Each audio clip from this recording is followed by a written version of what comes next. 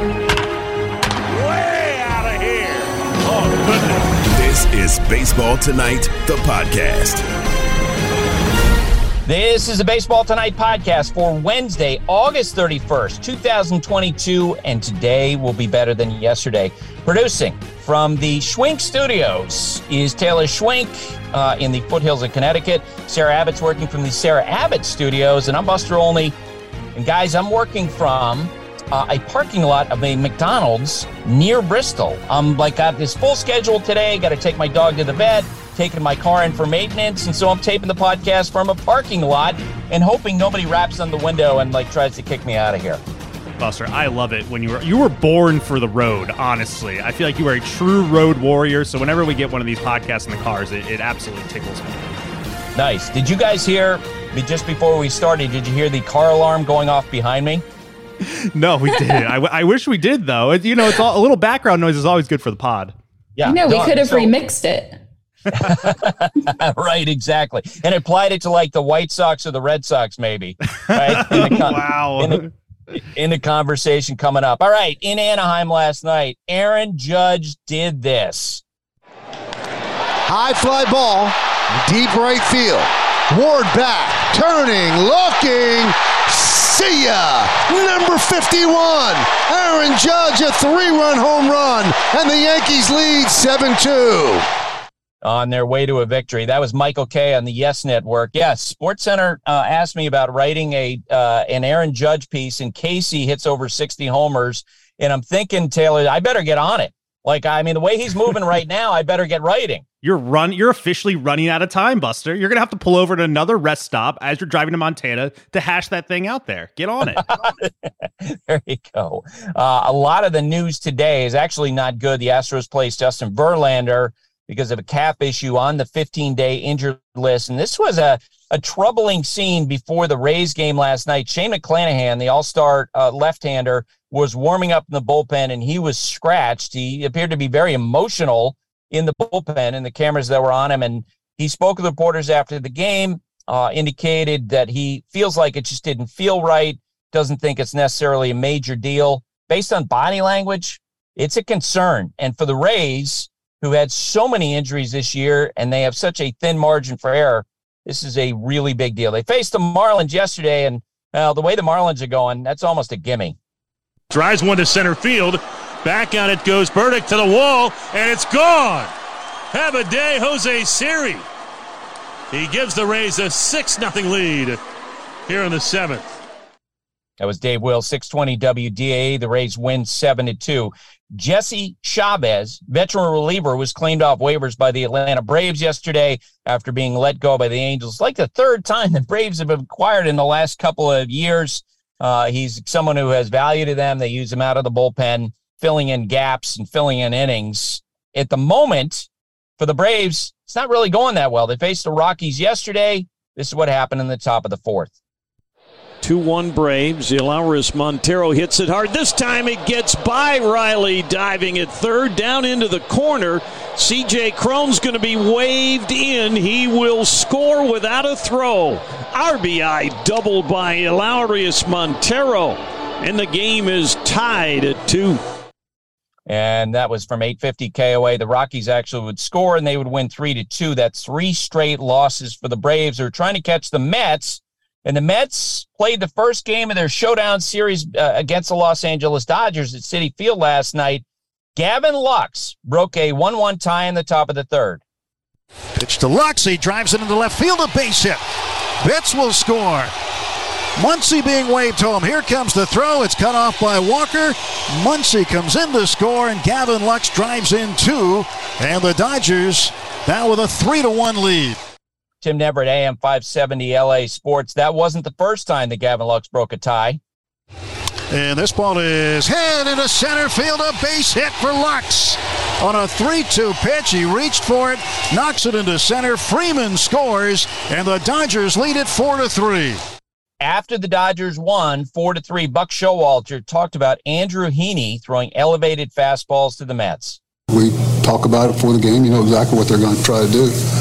And, try to get on top of it, but he kept getting it in a spot. Sometimes there's one hitter where he just gets the ball in a spot where Pete's got all that potential power in his hands, and it's hard to lay off of that and get on top of it. But that's one reason why he's having such a good year for them, is he's kind of gotten into a position where he can use that pitch a lot more than he has been able to in the past. If he gets it there, just not on Pete. He got it there on 5 or 6 of our hitters. Dodgers manager Dave Roberts announced that Clayton Kershaw will actually start the last game of this series against the Mets. He hasn't pitched since August 4th when he went out with a back issue. Chicago White Sox manager Tony La Russa, embattled in the market of Chicago, missed yesterday's game with an unspecified medical issue. Our Jesse Rogers was there at the ballpark last night. He'll fill you in on what he heard. For the White Sox, of course, a disastrous year, and that continued in yesterday's game. 5th homer as a big leaguer. They swing the infield around to the right. Nick's going to swing, hit it down the right field line, and that ball is gone.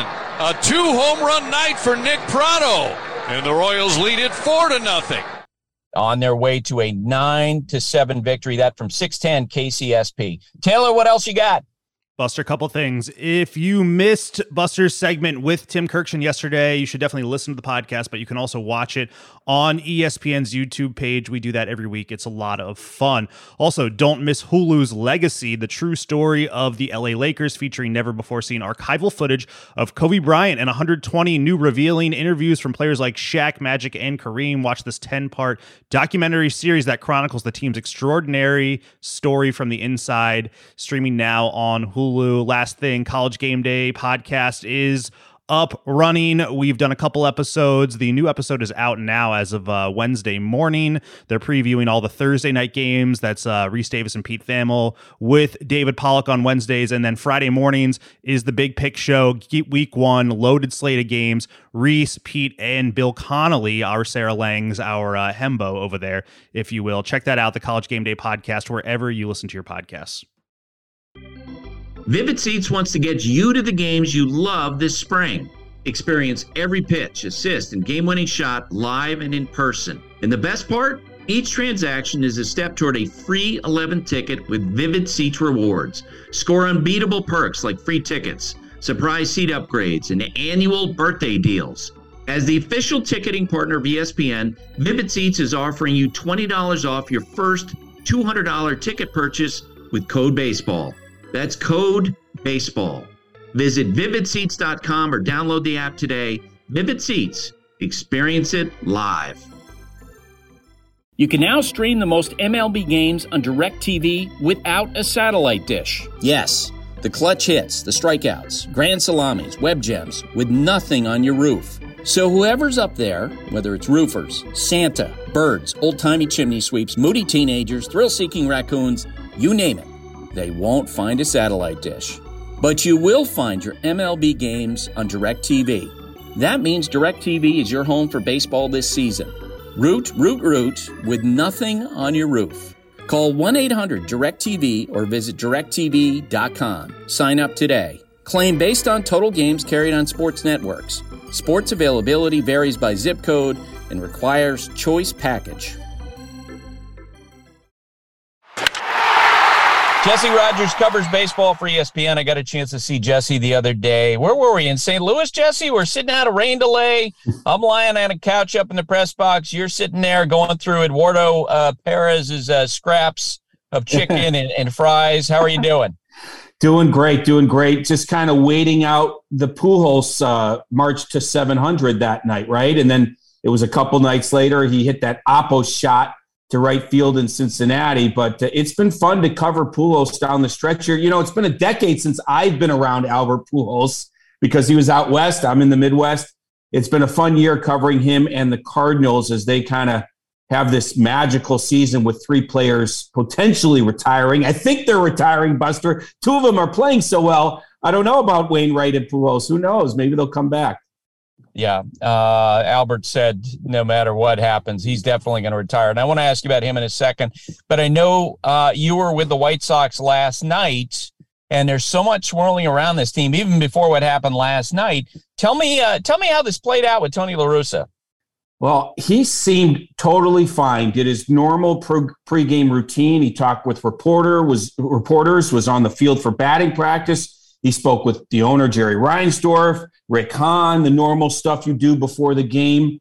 As far as I know, it was normal. And then right before the end of batting practice, I actually pulled him aside and was talking to him about Albert Pujols, of course, one of Tony's favorite subjects. He gave me a couple of great quotes about him. Never seemed off at all. He welcomed Dave Stewart, one of his former players, to the field. They were in the dugout together. And then at about 5:30 or so, a little bit before that, they went down into the clubhouse. And it was only a half hour, 45 minutes later, the team announced that he wasn't going to be managing last night. They said due to health concerns, he's going through some tests today. I actually texted with Tony last night just saying, hey, hope everything's all right. He acknowledged my text, but didn't tell me what was up. So maybe he got some news before the game. Maybe he felt a little ill before the game and they wanted to hold him out, and they're going to run these tests today. But they went on to lose the game. It's just been an awful, awful season for them, way, way underachieving for the White Sox. And now their manager is potentially ill in some manner. So we'll find out more today when they run those tests. Okay, before I ask you what you think is going to happen with La Russa, separate, and I'm with you, you hope that he's okay health-wise. Before I ask you about what you think is going to happen with him, I want to ask you about what the reaction in Chicago has been with the media to La Russa and the White Sox this year, from the fan base and from the players. Tony La Russa, for better or worse, and mostly worse for this season, has sucked up all the oxygen in Chicago, Buster, all of it. I told this story on the radio a month ago or so. I was at a golf outing, and I stayed on the same tee to say hello to everybody that came through. 36 groups came through, Buster. And I asked them, you want to talk some Cubs? You want to talk some Sox? This was in Chicago.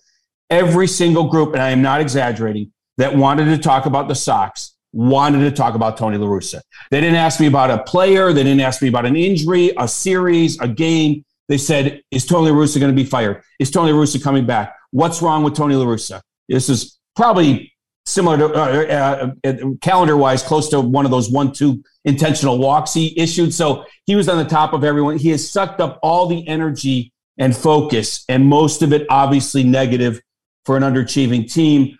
I think he's done a good job trying to connect with players. I saw him on the field with Tim Anderson for a long time yesterday. Anderson's out with an injury. He has talked with the leaders of this team often. He's stayed connected to those guys. I don't think they think he's the big negative that the fans and everyone else thinks. I don't think he's necessarily showing up as that Hall of Fame guy with all these credentials and attributes for these players. I think he's just kind of a guy in the dugout to them. That's the best I could say about him, probably. But to everyone else, he has sucked up this negative energy. And I don't see how they move forward with him. But in terms of this year, he has been the focal point to everything negative about the White Sox. So what's your best read at this point as to what's going to happen? My best read is their two hitting coaches are in trouble. And I say that because that's a way to keep a lot of other things in place and blame a poor offensive performance on a couple of those guys that are, so to speak, behind the scenes in terms of what the public sees. I think Jerry Reinsdorf, the owner, and Tony La Russa, if he's healthy, could talk themselves into, we had another injury-prone year, and we had one division-winning year, one underachieving year. Let's see what the third year brings. I do not think it's a fait accompli. He's gone. That's a gut feeling. He easily could be on his own terms, especially now if there's a health issue. He might say, look, I gave it a shot. I'm going to move on. But I think there's a chance that they could talk themselves into saying this is all about the injuries. Let's give it one more shot. But that is just a personal opinion, not necessarily any inside information, because there's only one person that knows two people, I guess, and that's Jerry and Tony, and they're not revealing anything right now. Yeah, I got asked about Tony's situation a lot during the course of summer, and I would always go back to, the same refrain, and that is that it doesn't matter what the fans think, the groups of people going through and talking to you at the golf course. It doesn't matter what's said on talk radio. It doesn't matter what any columnist writes. It doesn't matter what Kenny Williams thinks. It doesn't matter what Rick Hahn thinks, two people in their front office. The only person who matters in this conversation is Jerry Reinsdorf. And that's why, as I've thought about this, Jesse, since I saw you the other day, I thought that there's one person in the world who could talk Jerry Reinsdorf into making a change, and that would be Tony La Russa. Going to him, if Tony believes that, saying, look, this is a really difficult situation. Your fans are clearly unhappy, and I think this is something that you should do. And I'm not saying Tony should do that, but I kind of wonder if Tony's the only guy to do it. And I do think that it's a legitimate question for Tony when the year ends, given how toxic the perception of this situation is, that he needs to consider having that conversation. Now, the last time I said something like that, Jesse, on air was when I, in being interviewed for the Jeter documentary, I mentioned that I said I thought Derek in his last year owed it to the Yankees to go to Joe Girardi and say, look, if you need to move me down in the lineup, that's what you should do. And Derek, of course, said that was asinine. These guys are competitive. It's not their reflex. But I think in this case, this might be another example. Tony needs to assess his year ends, and if he can let Jerry, his good friend, off the hook, he needs to do it. Yeah, I can't disagree with you. I'm just not sure he's going to walk away from the White Sox after this kind of season. He's the type that would walk away after a good season, not a bad one. He'll view that as quitting. And I don't know how he feels about legacy and all that, but look, he did win a Division I year with the team, and now it's underachieved. There are personnel problems. It's not all on Tony. This is a very, very right-handed team that has stopped hitting home runs, that has had a slew of injuries, which are not his fault. So, again, he could talk himself and his owner into, look, let's give this one more shot. So I'm not sure he's ready to do what you say. Again, there could be some health issues here. Maybe it's nothing, but it's a fascinating situation. What do the White Sox do in the offseason from personnel to in that dugout is going to be fascinating. Yeah, the question of what Tony La Russa should say versus what he will say, given how competitive he is, two very different questions. Yeah.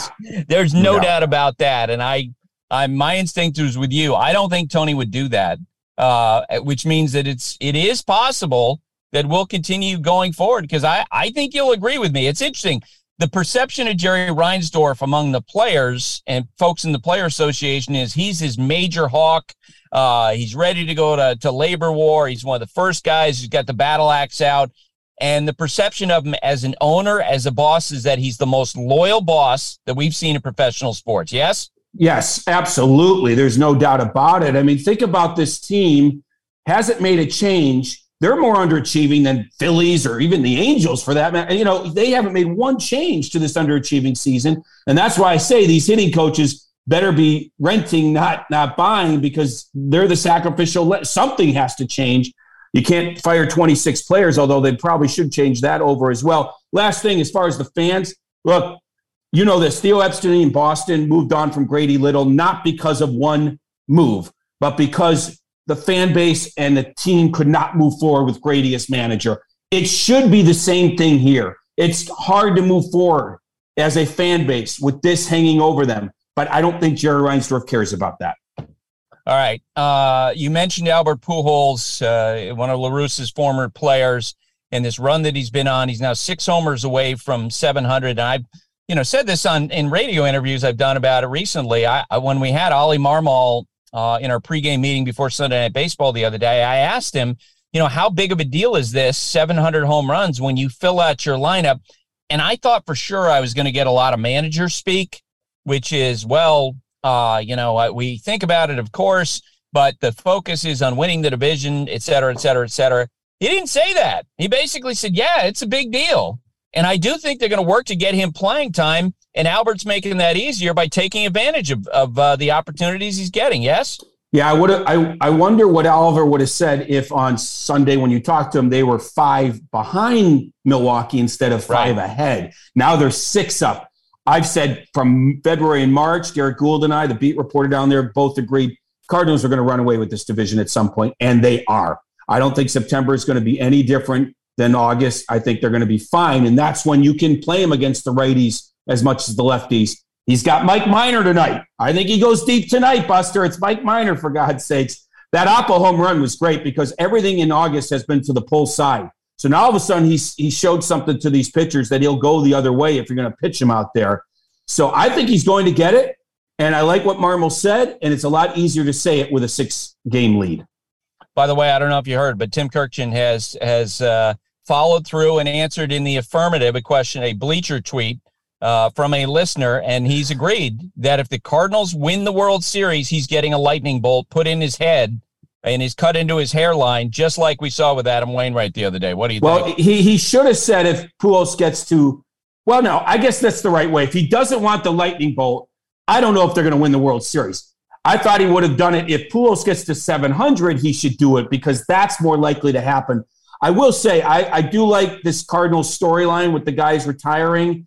I just wonder, a little bit like the Yankees at the rotation, I would love to have someone ahead of Wainwright. If Jack Flaherty comes back I'd love to have someone even ahead of Garrett Cole, to be honest. Like, when you go to those short playoff series, boy, do the Mets look better than they even do now. You know, if you want to go into the Mets-Dodgers, you shorten the roster, boy, the Mets look as good as the Dodgers in a playoff series when you add in Ottavino, Lugo, Diaz, because that's all you're going to need, right? Although I would love a lefty in that pen. And then Scherzer and DeGrom just keep pitching them. The Dodgers bullpen's a little vulnerable. The Cardinals rotation, the Yankees rotation, a little vulnerable. Like, I think the Mets are really set up for a playoff series as much as anybody in baseball. Are you buying that? No, I think the Braves are pretty good. I think the Braves and the Dodgers are pretty good, and we'll get into the Dodgers with the issues that they've had. I do want to do one follow-up. You have said, go ahead. 3 potential guys retiring. You and I have disagreed on this one for most of the season, I believe, and that is the question of whether Adam Wainwright comes back in 2023. I think it's close to a slam dunk he's going to, because he's pitched well. And here's a big number for you. He's got 193 career wins. He's not going to get to 200 by the end of the regular season. I think between the fact he's pitching great, the fact that he's probably a guy who could pick where he wants to pitch, and maybe that's his staying in St. Louis and getting that 200, I think he's coming back. No?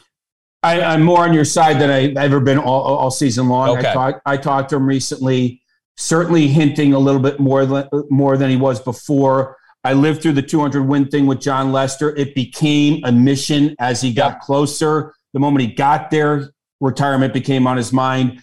I think you might be right. And look, I talked to Justin Verlander recently. I think I mentioned this to you over the weekend. Like, these guys, now look, the elimination of the shift will be interesting for these guys. But even so, these guys are so much smarter than hitters right now because of the information they have. You might be right. He's having so much success. We saw him on Sunday night just mow through the Braves, a very good offensive team. They're going to pitch until something changes offensively, in a way. Like, until their stuff doesn't work or the information is wrong. I don't know, but they're having, at an older age, using their head as much as their arm to get hitters out. But like I said, you eliminate the shift. It'll be interesting how they go about it. You're probably more right than wrong that he is returning. And that is a major 180 from a year ago at this point, because I felt then this was going to be his last year. And I think he felt that as well. He was already doing broadcasting last playoffs, Buster, in anticipation. They're going to hold off. He's going to take somebody's job. He's going to take somebody's job when he retires in broadcasting. There's no doubt. He might be the best broadcaster, in baseball right now. Given all of his talents. We were joking. I think Carl Rabbit said, is there anything he can't do well? That's for sure. Last night we had the first game of the Dodgers and Mets series. You've already answered my question. You think the Mets potentially are as good or better than any team in baseball? I didn't think that, a month or 2 months ago, but then as we start to think of short series, okay, they've got to have a third starter, but we start out with two good ones if they're healthy. And then, like I said, I've seen playoff years where, Brandon Morrow pitched in all 7 games of a World Series. You don't need 5 relievers. You need 3 or 4. And what I'm seeing out of Ottavino, Lugo, and Diaz might be enough in a 5-game for sure. So they get better in a short playoff series. And there's a lot of teams that their depth over 162 gets minimized a little bit in a short series. So, yes, I think the Mets are as good as anybody in a short series. Maybe not better than Houston or the Dodgers, but just as good. And I think that's interesting as you think about best of 5 or even best of 7. Yeah, Dodgers win the first game of the series last night, and that meant that Edwin Diaz did not have an opportunity to pitch. I wanted to ask you about this. Timmy Trumpet was on hand, the Australian-born musician who generated the music that is played when Edwin Diaz comes into games. And because there was no save opportunities, he couldn't play it live. He will possibly tonight. Who knows? Sometime later in the week. Either way, Jesse, I think this has become the most anticipated walk-up situation for any pitcher in baseball, any reliever. And I covered Mariano Rivera when they played Enter Sandman. I was covering the Padres when Trevor Hoffman became their closer. They would play Hell's Bells. I think this has surpassed everything we've seen. What do you think? Yeah, I mean, you probably know more about all that history than I do. This is what I love about it. It's reminding me of Winter League ball type of antics, and how many players have said Hockey. Reminds me of the NHL. Yeah, a little bit. How many players have said we need more of that fun, that anticipation, that the music, this and that. So, yeah, it's got that feel to it. I think he's going to play tonight one way or another. By the way, I mean, the Mets let Heaney off the hook in that first inning. Buck Showalter, of all people, 1-2 count, lefty on the mound. Why is he running Francisco Lindor? Just destroyed that inning. And then, of course, they lose by a run there. And Jake Reed is getting a save, Buster. I don't know about this Dodgers bullpen. I know Kimbrel had been used yesterday, but Kimbrel the day before hasn't been great. But I think walk-up music for closers should be a thing in every ballpark. And it is in some, but it really should be a light show, the music, live music, if you can do it. Maybe that becomes a thing for closers. You have a live musician just for them to play their song, and you get the lights going, and you get a little bit of a winter ball feel to it. Yeah, I remember when I went to a Nashville's Predators game, I want to say 3-4 years ago with my son, the atmosphere and that sense of anticipation was so extraordinary. And I actually reached out to people in baseball, like, have you been to one of these Predator games?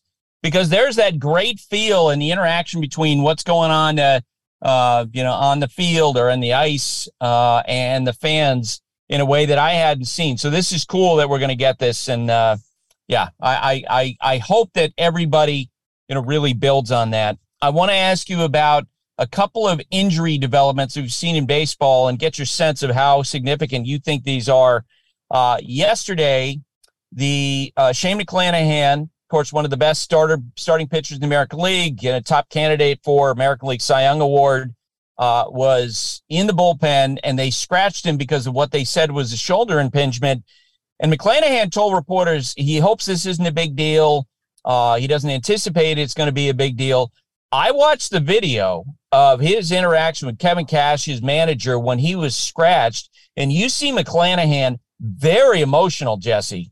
And I don't know if I'm taking McClanahan's explanation at face value, not because he's lying or anything like that, but maybe because he just is hoping for good news when they probably have a sense that it's not good news, whatever's going on his shoulder. Yeah, I think they took the hopeful tact. I listened to Kevin Cash afterwards. It was kind of like wishful thinking. If you saw the video of him warming up in the bullpen and then stopping, he looked very emotional in that moment. And players know their bodies better than anyone. And, he was in tears, it looked like. So I'm with you. I think it's hopeful thinking, but we can't say for sure. Big blow. I mean, they're only 7 out only. When a team there was a huge win by the Yankees last night, because when a team gets to 6, Buster, that 6 is my number. You're in the race at 6, you're out at 7. So right now they're only 7 out. That's a big blow. These injuries, Verlander, as we get to September, it's a little scary now. If it was 2 weeks from now, it would be really scary. You have time to come back and get ready. McClennan does, but I still worry that this is longer than just a one turn through the rotation thing. We have to wait and see, though. All right, you jumped the information on Verlander. I was going to tee you up with that Sorry. MRI that was done on Verlander's calf revealed, according to the Astros, fascial disruption, but no muscle fiber disruption, the team said. And when I read that, look, my daughter's 22, my son is 18. I've heard a lot of explanations. And I always felt like the more detail they give you, sometimes maybe they're trying to, to hide big news. I'm with you. Whatever they told me, my feeling was it's early September. It's going to be on Thursday, and he's not going to be pitching. And with the playoffs looming, that potentially is a huge deal. Yeah, I was interested when the teams that traded starting pitchers, and I know Jake Odorizzi isn't a Cy Young candidate, but he pitched great Sunday night.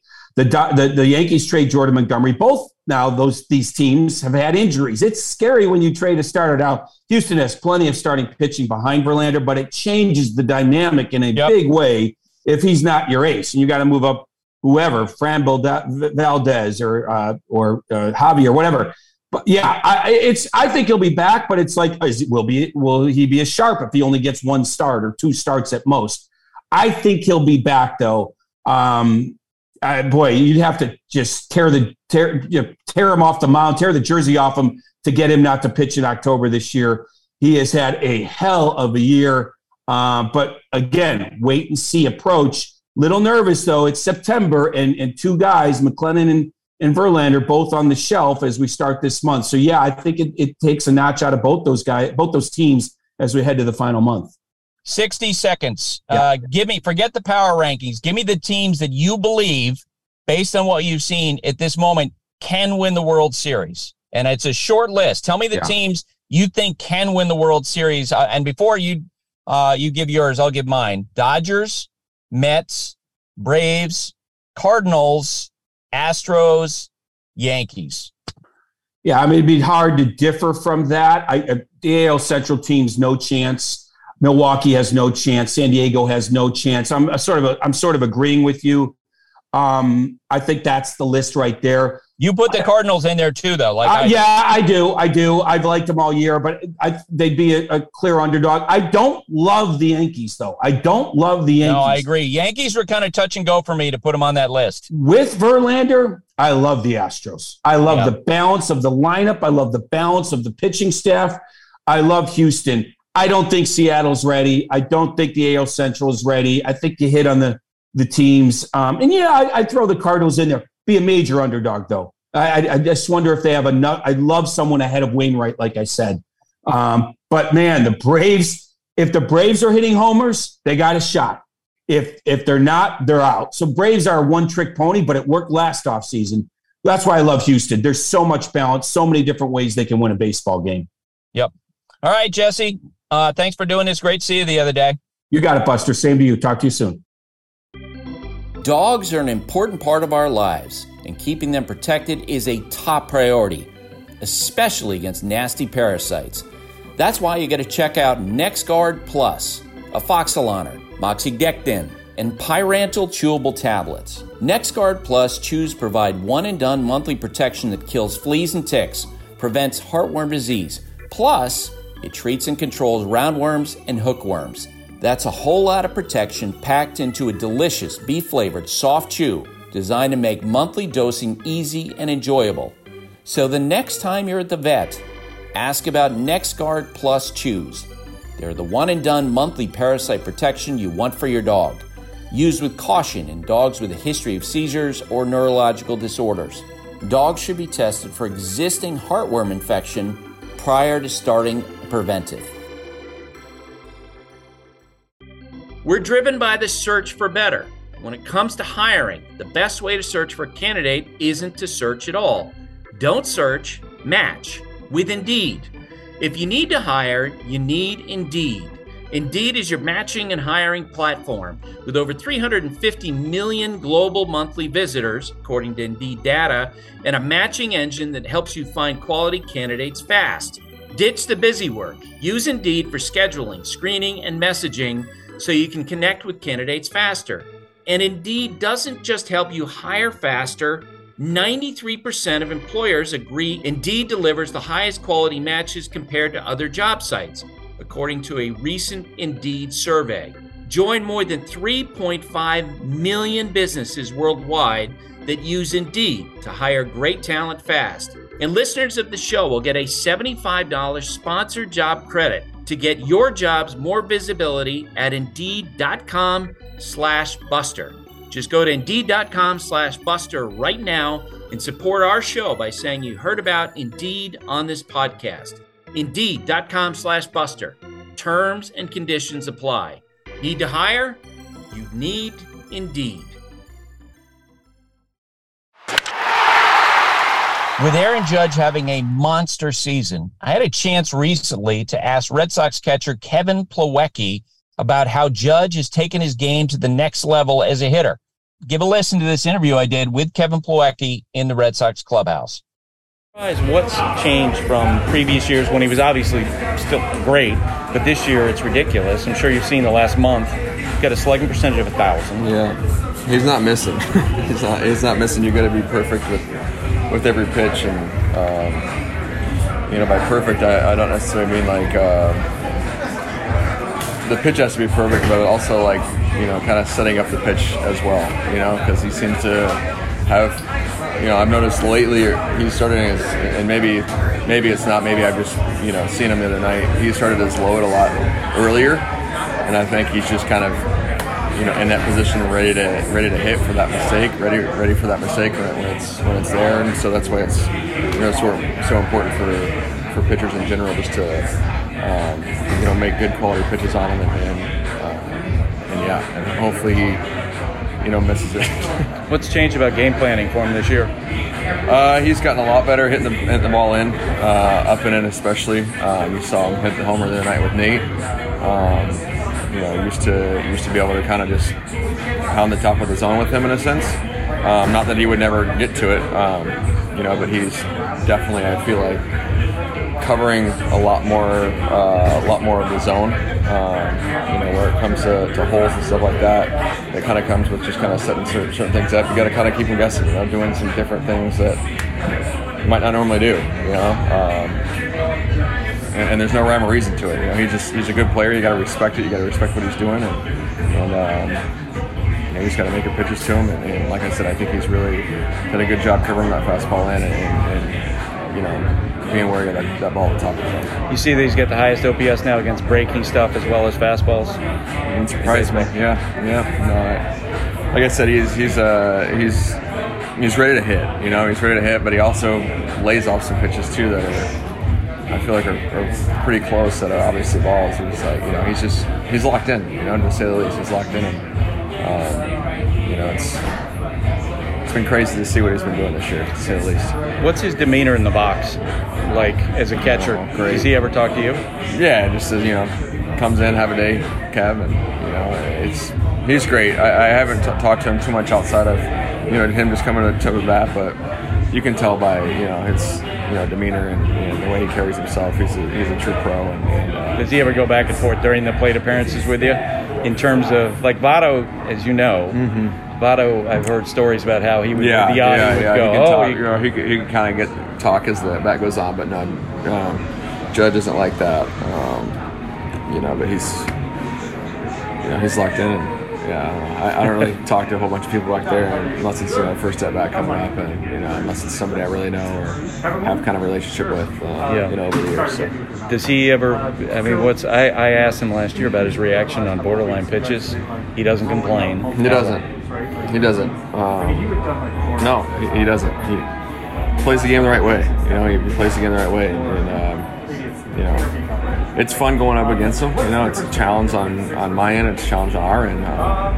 What he's been doing to him is just crazy. But it's fun, right? You want to go against the best, and he does. You go against the best that do it the right way. And he's one of those that is one of the best and does it the right way. That's what you want, and that's what you like. Todd Radom is the chief executive of our weekly quiz. He's a graphic artist whose work can be seen on ball fields all across America, all around the world, or you can go to his website, toddradom.com. Todd, how you doing this week? I'm doing pretty well, Buster. How are you? I'm doing great. I just want to take a moment. Every week as we get ready for the Phantom franchise part of your appearance on the show, I get to read through the history that you send and something you're going to present. And today you're going to be talking about the Denver Pirates. But, man, you have done such a great job with this week. And I'm curious about your process in putting together all this information for the Fan of Franchises that you've done every week. Well, I appreciate that, Buster. And basically what happened was we agreed to this particular topic sometime in the winter, and I started doing research. And there are some potential franchise moves that come to immediate mind because they're within our collective memory.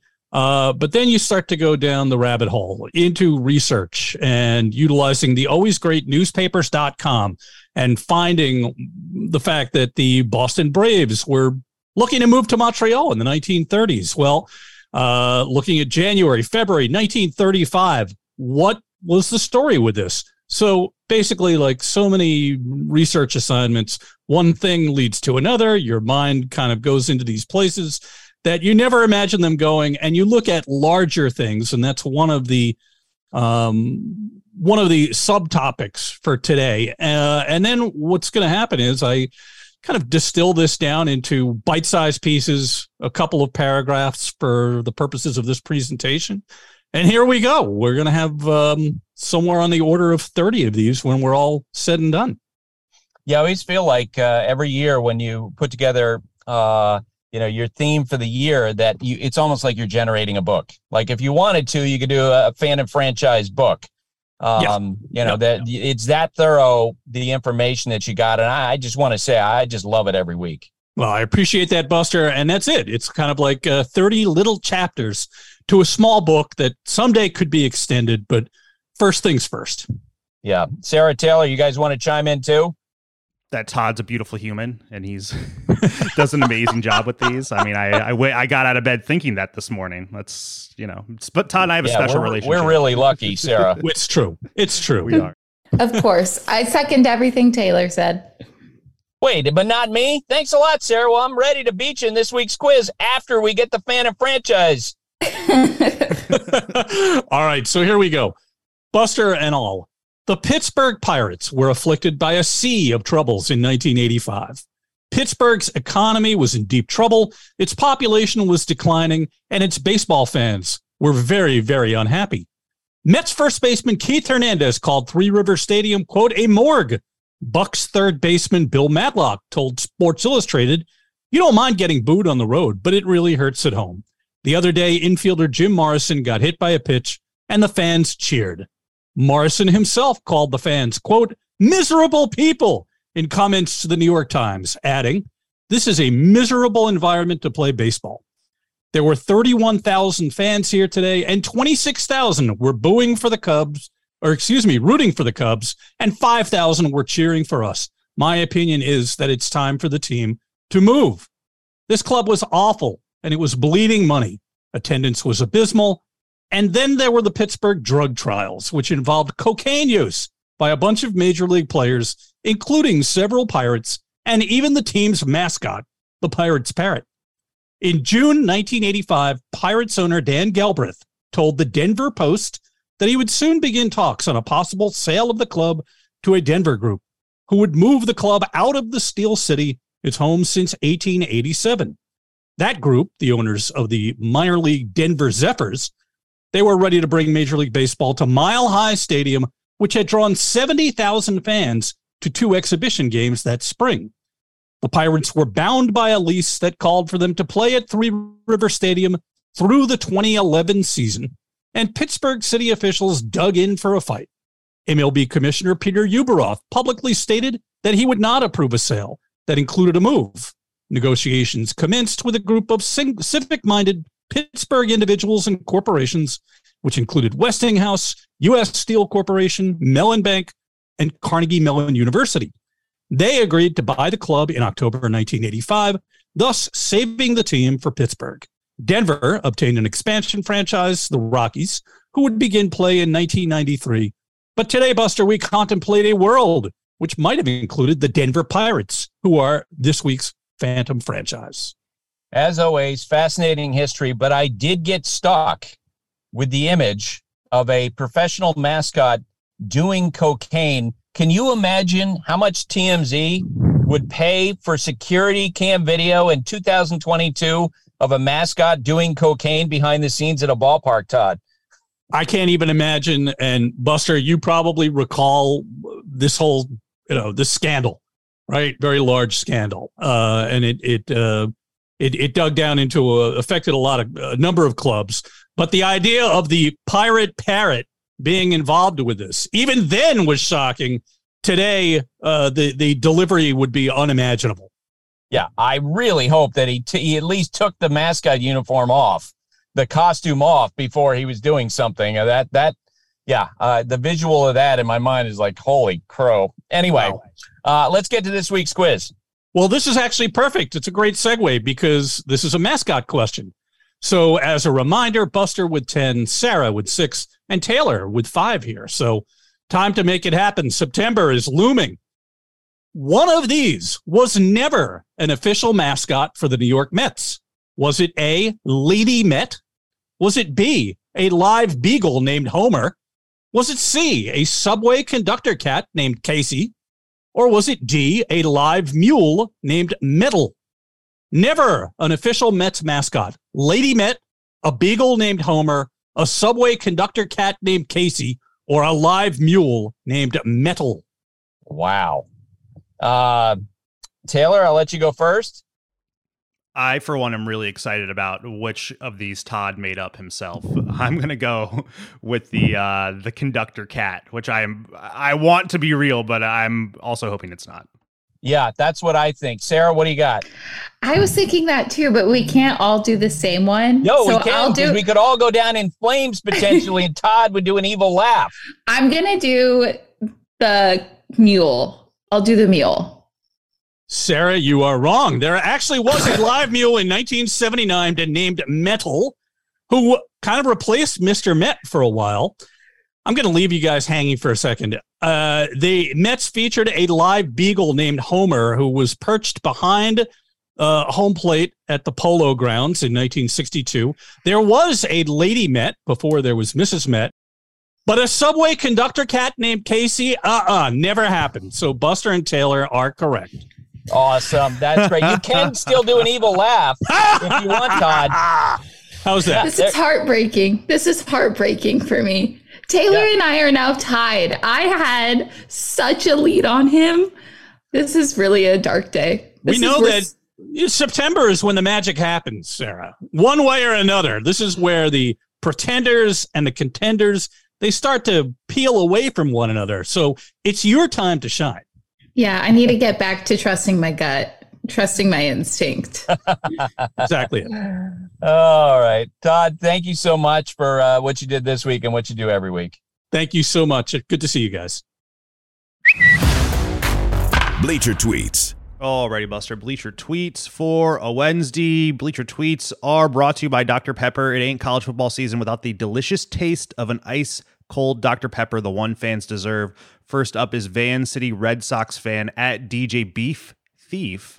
DJ Beef Thief writes in, is it safe to say after Pujols hits home run number 700 that no one else ever will? I don't know if I'm as confident saying that as I am saying that after Verlander, potentially no one will ever win 300 games because the way starting pitchers are being used is so different than the way it has been in the past. With hitters, it feels like that there are ebbs and flows to it. It'll be very interesting to see how the game changes if, in fact, the shifts are banned next year and whether or not that might help guys in their approach at the plate and whether that will lead to more home runs. I'm not ready to say no. What about you? Yeah, not ready to say no. It seems more obtainable than that 300 win mark that you mentioned before. I agree. Corey Ruckert at CoreyR_12 writes in, is it a lock for Pujols to get to 700 with 18 games versus the Reds, Cubs, and Pirates left? Those teams should be throwing him very hittable balls, right? I will say this, and I've seen guys in these sort of chases. I covered Cal Ripken when he broke Lou Gehrig's record. There are definitely pitchers who become more, let me just put it this way, more aggressively in the zone than they were before. I do think there's some opposing players begin to feel an obligation of, you know what? I'm going to pitch to him. I'm not going to pitch around him. I'm not going to nibble. I'm not going to walk him. This guy's a legend. I'm not going to throw a meatball to him, but I'm also going to challenge him. I think that's going to give him a better chance. Does that make sense? Yeah, totally. Let's last one for today. Reggie, baseball, Yoda, weather, writes in Buster, which teams will have the longest ride down bitter boulevard of broken dreams? Reggie really adding on to bitter boulevard there. So he's given us basically all the fringe playoff teams here. So first, the AL teams, the Blue Jays, Mariners, Rays, Orioles. The NL teams, Padres, Phillies, Brewers, and then a special pair of AL teams, the Red Sox and the White Sox. So you've got 3 different pods there. Yeah, I think that this year, and be interesting to see, Sarah, if you agree with me, the Red Sox and White Sox, I think that Bitter Boulevard might be renamed Sox Boulevard based on what we've seen in 2022. What do you think? I will gladly give up Bitter Boulevard for them. And also, I mean, like, Bitter Boulevard. I checked the sign under, Sarah, I checked the sign under where it says Sarah Abbott Studios, and it's just papered over, and above that, below that, it had been Bitter Boulevard. I'm going to add a Broken Dreams. That adds such a layer to it. Like, that's such a dagger. Yeah, I agree. Taylor, what do you think? Yeah, Sox Boulevard? I'm going to go White Sox Bitter Boulevard because I just feel like you got the Tony La Russa thing, all the injuries, but how sure can we be that it was injuries that derailed this season? Like, they're going to have to turn over the roster. I'm going to lean White Sox. It's going to be a little more complicated for them. Okay. Well, then you're not listening to Boston Talk Radio. That's all I'm going to say. Oh, I'm sure. They're apoplectic. Out of the NL teams, probably Brewers, but maybe Phillies. Maybe the Phillies will derail themselves, and then the AL teams. Phillies are going to make the playoffs. No, I don't see a National League team where they're going down totally bitter boulevard. Maybe the closest, because the Giants, just being around that team, they took a big step back. I don't see massive disappointment. Maybe the Marlins. Like the Marlins, we thought were going to take a big step forward this year, and instead, a lot of stuff swirling around. The future of the team, are they going to be sold, et cetera, et cetera. So they would be the closest thing, I think, because I don't think anybody expect anything out of the Cubs, Pirates, Reds. No, and the Brewers are a small market team. Is there a huge expectation for them? No, not really. And the Marlins have been god awful lately. They really have been. Yeah. All right, that does it for Bleacher Tweets. # Bleacher Tweets on Twitter. While you're watching games, we will be back Friday. That's it for today. My thanks to Jesse, Todd, Sarah, Taylor, Kevin Plawecki. Have a great day, everybody. Thanks for listening. Stay safe, and remember, hate and inequality based on skin color is something we need to fight against every single day. And now, 2 pigeons bemoaning the fact you can stream DirecTV satellite-free. You see this? A family watching baseball on DirecTV with no satellite dish in sight. Let's heckle them. You call that changing the channel? Choke up on the remote, buddy. I hope getting all these games on DirecTV makes up for your mother not pre-chewing your sunflower seeds. DirecTV has the most MLB games. Call 1-800-DirecTV. Claim based on total games carried on sports networks. Sports availability varies by zip code and requires choice package. Terms and restrictions apply.